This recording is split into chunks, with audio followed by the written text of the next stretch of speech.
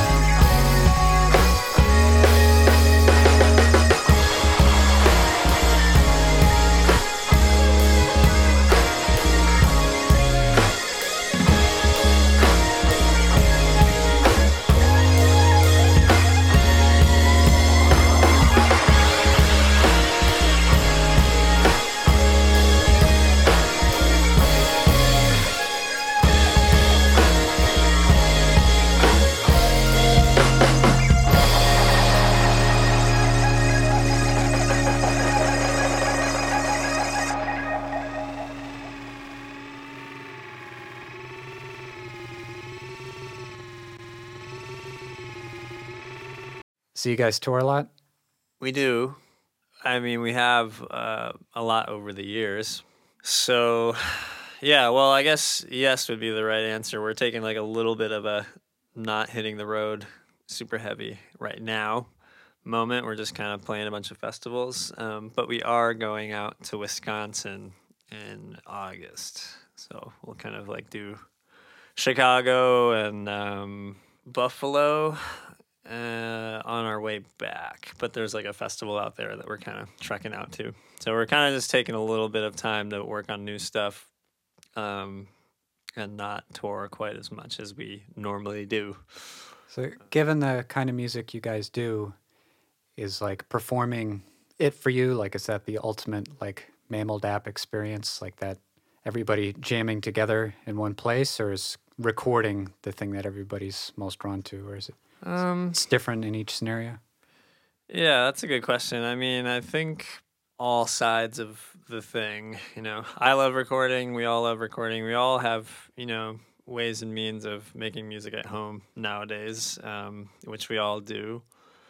Our bassist Reed, he has a studio, which is where we recorded the last one mostly.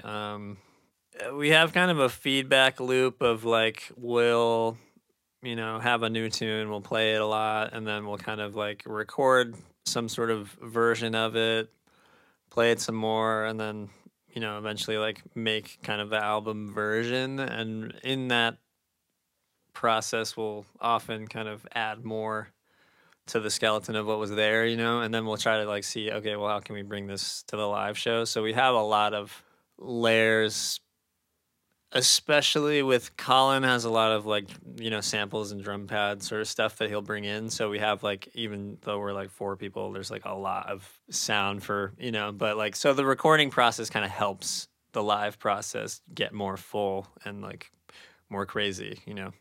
So yeah, it's a good blend, where we have stuff that's sort of more through composed that, isn't necessarily about the jam moment. It's more about like the song. And then we all love improvising, so there's lots of that too. Which, so yeah, it's sort of both ultimately, I guess. But definitely, we take things a lot further out when we play live, for sure. So that would be like the biggest difference. There's things that we do live too in the arrangements of songs that like aren't on the record versions, too, like that we've just added weird intros or like segues. And Yeah, because the music, the compositions, and also the arrangements are really involved, like a lot more than some more kind of stereotypical jam music might be. Like it doesn't really sound like you just made it all together on the spot.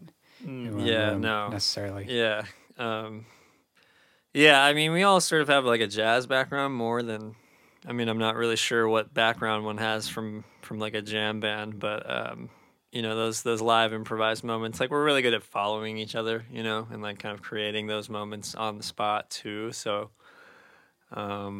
that's definitely very enjoyable that we can like do that, So it's like some of the songs that we have, fragments are like, okay, we got together in a room and just somebody had an idea and we jammed on that and came to something, But but yes, there's a lot of stuff going on for sure. And so you're on guitar. Yeah. And you said Colin is on Colin's on drums. drums. Okay. Yeah. Zach's on keyboard. And yeah, Reed's on bass. Bass. Okay. So you got all the bases covered. Yeah, he plays synth bass too sometimes. Oh, nice. So he doubles that, and he's got pedals and everything. And Zach has like 3 keyboards. So it's like a lot. The keyboard whiz. Yeah. So. And how did you all form originally? Well, we were all kind of playing in different bands, like singer-songwriter bands at the time, and the original bassist, myself, and Zach, we played in one band, and then Colin played another one.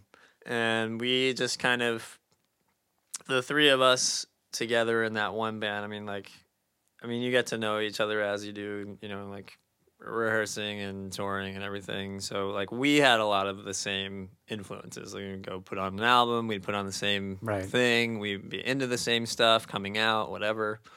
So it's just kind of naturally happened that we were like, well, let's get together and just jam, whatever. I think in that moment too, like I had just kind of like written a thing or two and had Zach come over and we just kind of like fleshed out some ideas before we went to jam. Either that happened or we played with a vocalist initially and just like played some covers. I can't remember which one happened first, but either way, the first time we played together, just we had that, sort of great chemistry.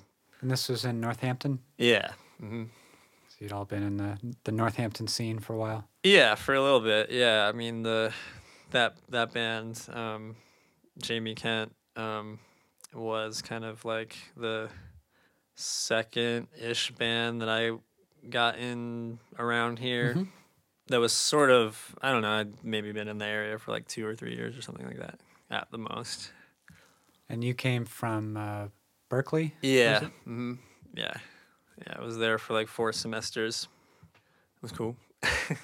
Is anybody else in the group from Berkeley? No. Zach went to IU in Indiana. I don't think Reed went to college. So you were the only one who went to school for music. No, he did too. Zach did. IU, there's like a really good music conservatory like within the or like the university. I think there's like a name for the college, but I don't know it. Yeah. And then Colin went to school for music at Westfield State. Okay. Yeah. So yeah, your music does kind of sound like it's heavy on theory sometimes. Like you have to have a high degree of musicality. Yeah. Maybe. So did your education kind of factor into how you make music now? Do you think like it ended up having an influence? Yeah, definitely. Again, I think me and Zach, we both have a jazz background and where we studied jazz at school. He has a good story of like his senior recital. They weren't allowed to like play originals, but he did anyway, and the faculty like got really upset or something. Jazz drama. Yeah, but his album's really great. His jazz, just like straight ahead jazz record. And then I actually was going to like a performing arts high school in Stockholm before I went to Stockholm, Berkeley. Sweden. Yes, because I'm half Swedish, so that happened along the way, and I always sort of been into jazz, but then like that really, just being around people who could really play amazingly kind of planted the seed of being interested in that stuff. So we know a lot of stuff about music.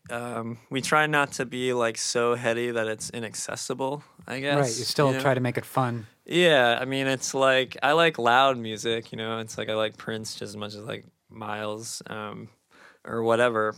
There's sort of there can be like an academic kind of uptightness with jazz that, I mean, not the best stuff, I don't think, but they're just like the education system's very odd. A lot of dogma.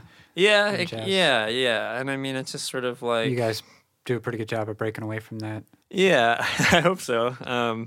But yeah, it's like we're not afraid to like have a chorus or like a hooky melody, that's use not... a bunch of synthesizers and... Yeah, it's not all crazy, but it's like we do have...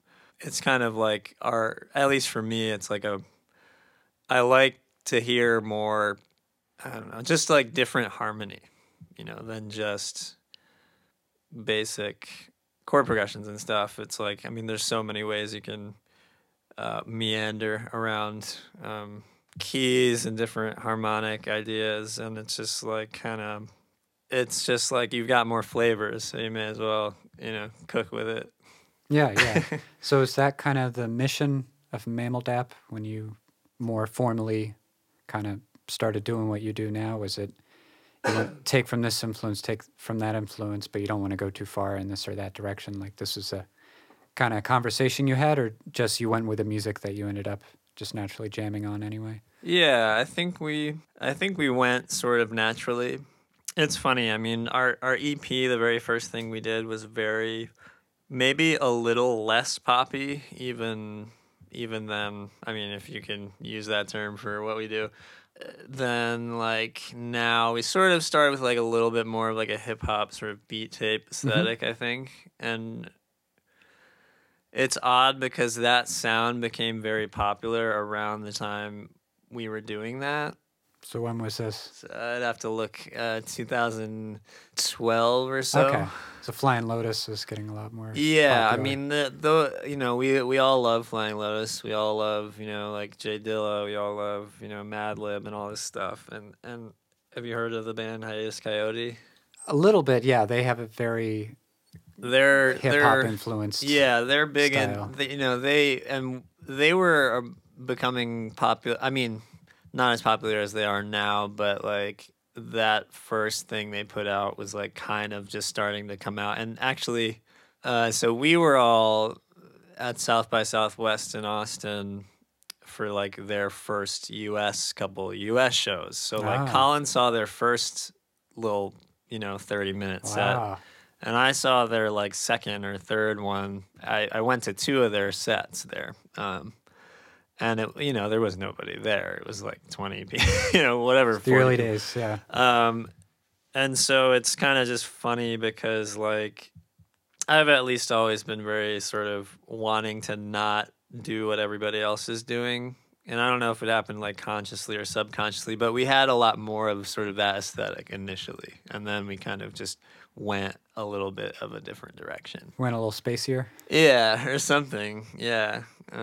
Yeah, because would you call Mammal Dap dance music, or what's the response that you want to elicit from the listener?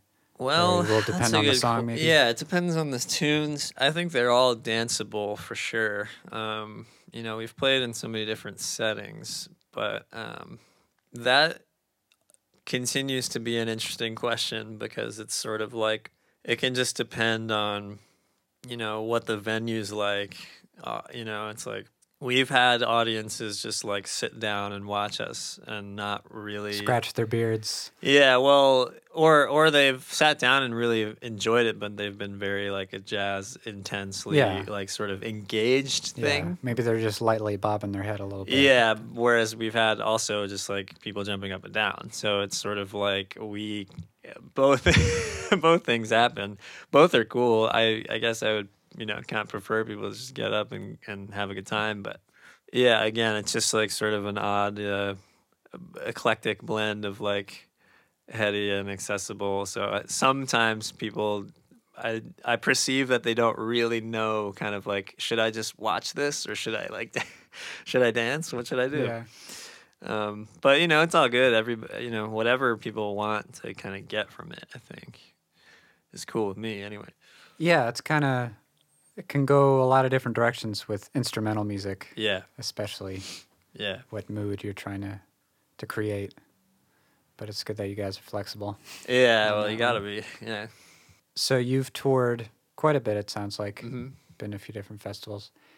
What's the longest stretch that you've all done? From our experience in the past, we kind of have done our best to just like route sort of efficient tours. Yeah. As opposed to like really long. Don't let them you know? meander. for too Yeah. long, So we'll, I mean, like no more than 3 weeks at a time, I'd say. But, you know, it's like we'll go out, let's say, to sort of the Midwest and then down, you know, to like Texas and through New Orleans and up, sort of a big loop. But usually we kind of we'll do like 4 or 5 shows and just kind of like break those apart instead. It makes a little more sense. But where do you get the most exciting crowds, the best audiences?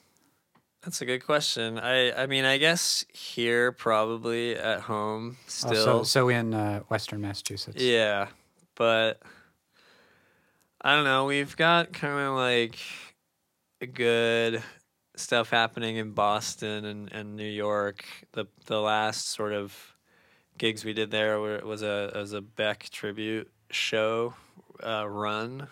Oh. So we did a bunch of like sort of. I mean, Colin's a huge Beck guy. Yeah, we have sort of a history of doing like tribute shows of this and that over the years. we've done Prince, we've done Michael Jackson, we've done Herbie Hancock, we've done, so Beck is a little more sort of a different thing, but those were really good in those spots. But yeah, I don't know. I would say probably those are the top. It's kind of like Boston, New York, and here. And we randomly have like some fans in Columbus because we hooked up with a band that really kind of we gel well with. So we're going back to Ohio Nice. on our way to Wisconsin next time. Link up with them, and yeah, it's kind of cool out there too. So would you say the music scene, or just the vibe here in particular, the Pioneer Valley, Western Massachusetts, would you say it's pretty unique? I mean, you grew up partially in Stockholm and Yeah. or Berkeley, and then so how'd you end up in Northampton in particular? Well, I had a good friend of mine living out here, and I just kind of needed to get out of school and just kind of start doing the thing out in the real world, I guess. Get out of the Berkeley universe? Yeah. I was young. I needed to I needed to get my act together, basically. So I kind of got out here to sort of be a little bit of a hermit and get my act together and just work more musically on stuff. It's kind of like when I got to Berkeley, I was already so full of stuff that I just needed time to like practice and work on making music. Yeah. And it's funny being over there by my senior year, like it was basically all music in high school, which was amazing. And then I got to Berkeley and I sort of was expecting the same thing, but it's like they make you take gen eds and all this stuff. It's like very American. You get the American college system. Yeah. So it's just funny because I never really grew up. Nobody ever said like, you're going to be doing English again, in college. It's like, I went to music school. So, I had some really amazing teachers and then, some that I kind of didn't enjoy that much, but, I just needed time to kind of like play, really. It's easy to overload on the education and the preparation side of things. Yeah, well, sometimes you just need to get up there on stage or there's more information is not necessarily the answer to becoming a better musician. It's like, how long can you're learning a language, it's you got to build on something. If somebody just keeps giving you more vocabulary and you don't even but you know, don't have the chance to have everyday conversation. Then it's like, kind of what am I learning this for? Yeah. So a lot of that, for sure. But yeah, so a buddy of mine was living out here, and I visited him while I was there, and I was surprised to see how much good music was coming to town at the time. Not quite as much the last few years, but it's all good. I mean, it's kind of funny, now things have moved forward so fast. It's like, I play in New York every like couple months or so. It's pretty close, and it's way cheaper than living in New York. Yeah. As it is Boston, so we're in a good place as far as like it's way cheaper and it's easy to travel, and pros and cons. I can't imagine I probably said this before, being a band on the West Coast. Yeah. Yeah. The next town over being hundreds of miles. Yeah. No fun. It's far. But yeah, this is a pretty unique little area and very convenient for that sort of thing. Yeah. Seems like. Yeah, totally. And so you got those festival dates coming up. Yeah, we do, yeah. And what else is in the works for 2018? Well, we've started to sort of slowly work on our new album. I guess it'll be an album. That's kind of the main focus, I guess, as far as like what we're doing, aside from just playing these festivals. It's all the good things that have happened to us as a band have happened sort of organically. And like right now, the industry is in such a weird place. It's like you can put a lot of time and energy into promoting and just trying to be a successful music business, and that's a lot of hard work, but to say the least. Yeah, so it's sort of like right now we're kind of just, I think we're maybe realizing that, we just need to kind of like, I mean, obviously we have to keep working on that stuff, but just like kind of focus on enjoying the moment and the festivals we've got. Yeah. And then just like make the new music we've got to make. So that's in store. I mean, we're constantly like collaborating with other people, which is kind of like, it's amazing. And it's also like, it will sort of take a lot of time and a lot of work, because we are a really good band. We can play a lot of different styles and like back people up. So a lot of people, I mean, we've all recorded on people's records, and people will sort of hire us as a unit, and you might not know that it's us per se because we're playing someone else's stuff in their style. So we've done that a bunch. We just recently did like pretty much a straight up like jazz thing with a great dude, Mitali Banda. And most of us are on his album. And we just finished the other day recording some like bonus stuff for like, we just did a little sort of mini tour with the singer Garth is his name.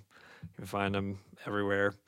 Human Nature is his EP. He's coming out with, sort of a Japanese edition, if you will, which is really cool. And he wanted us to, we've played with his old band back in the day, and he's always loved us. And he sang like some of the Prince and Michael Jackson tribute stuff that we've done. Yeah. So like now that he's doing his solo thing, he wanted us to play with him live, which we did. It was great. And now he's like, oh, so I'm putting out this Japanese thing. You guys want to reimagine a few of these songs for the bonus, for the album. So we've been doing that. So, it's like we're always doing. Yeah. So lots of opportunities to collaborate with other talented people. Yeah. And it becomes a matter of dedicating the time and creative energy for the next main project, how to parcel all that out. Yeah. So I mean, it's cool because you gotta just kind of take it by take it as it comes. Yeah, exactly. It's kind of like, I mean, fingers crossed we go to Japan with him because it's gonna be in Tower Records and whatnot. And, they're putting it on the radio, so it's kind of like we'll be backing him as Mammal, quote unquote. So yeah. Sweet. So last question. Why are you called Mammal? That's a great question. To spring on you at the end. Yeah.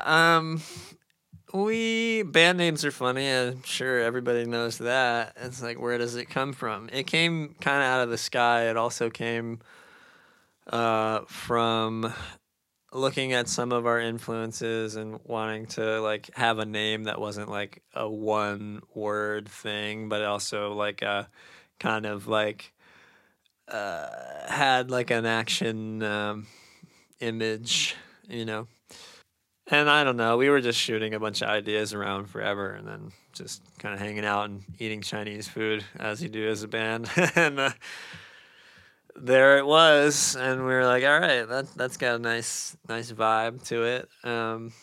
It's for me, a lot of things have a super deep, intense kind of like heady meaning, but the band name itself does not. It's just a cool sound. Yeah. All right. I was wondering if there was any connection to Spinal Tap. No. Although maybe I should say that there is, and keep the people guessing. Yeah, it's a story for another day. All right, Killian, thank you so much for coming over. Thank you, Thomas. Good talk.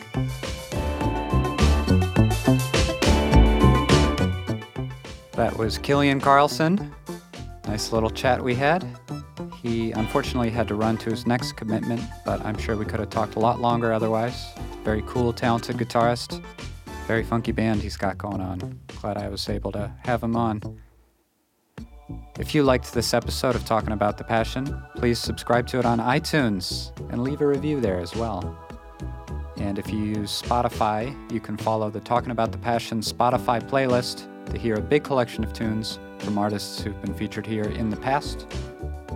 The theme song for Talking About the Passion is the Niagara Moon song Eating Peaches off my 2017 album Eating Peaches. I'm going to wrap up today by playing you another Mammal DAP song. This is called Starbirth. So dig into that, and I'll be back in a couple weeks.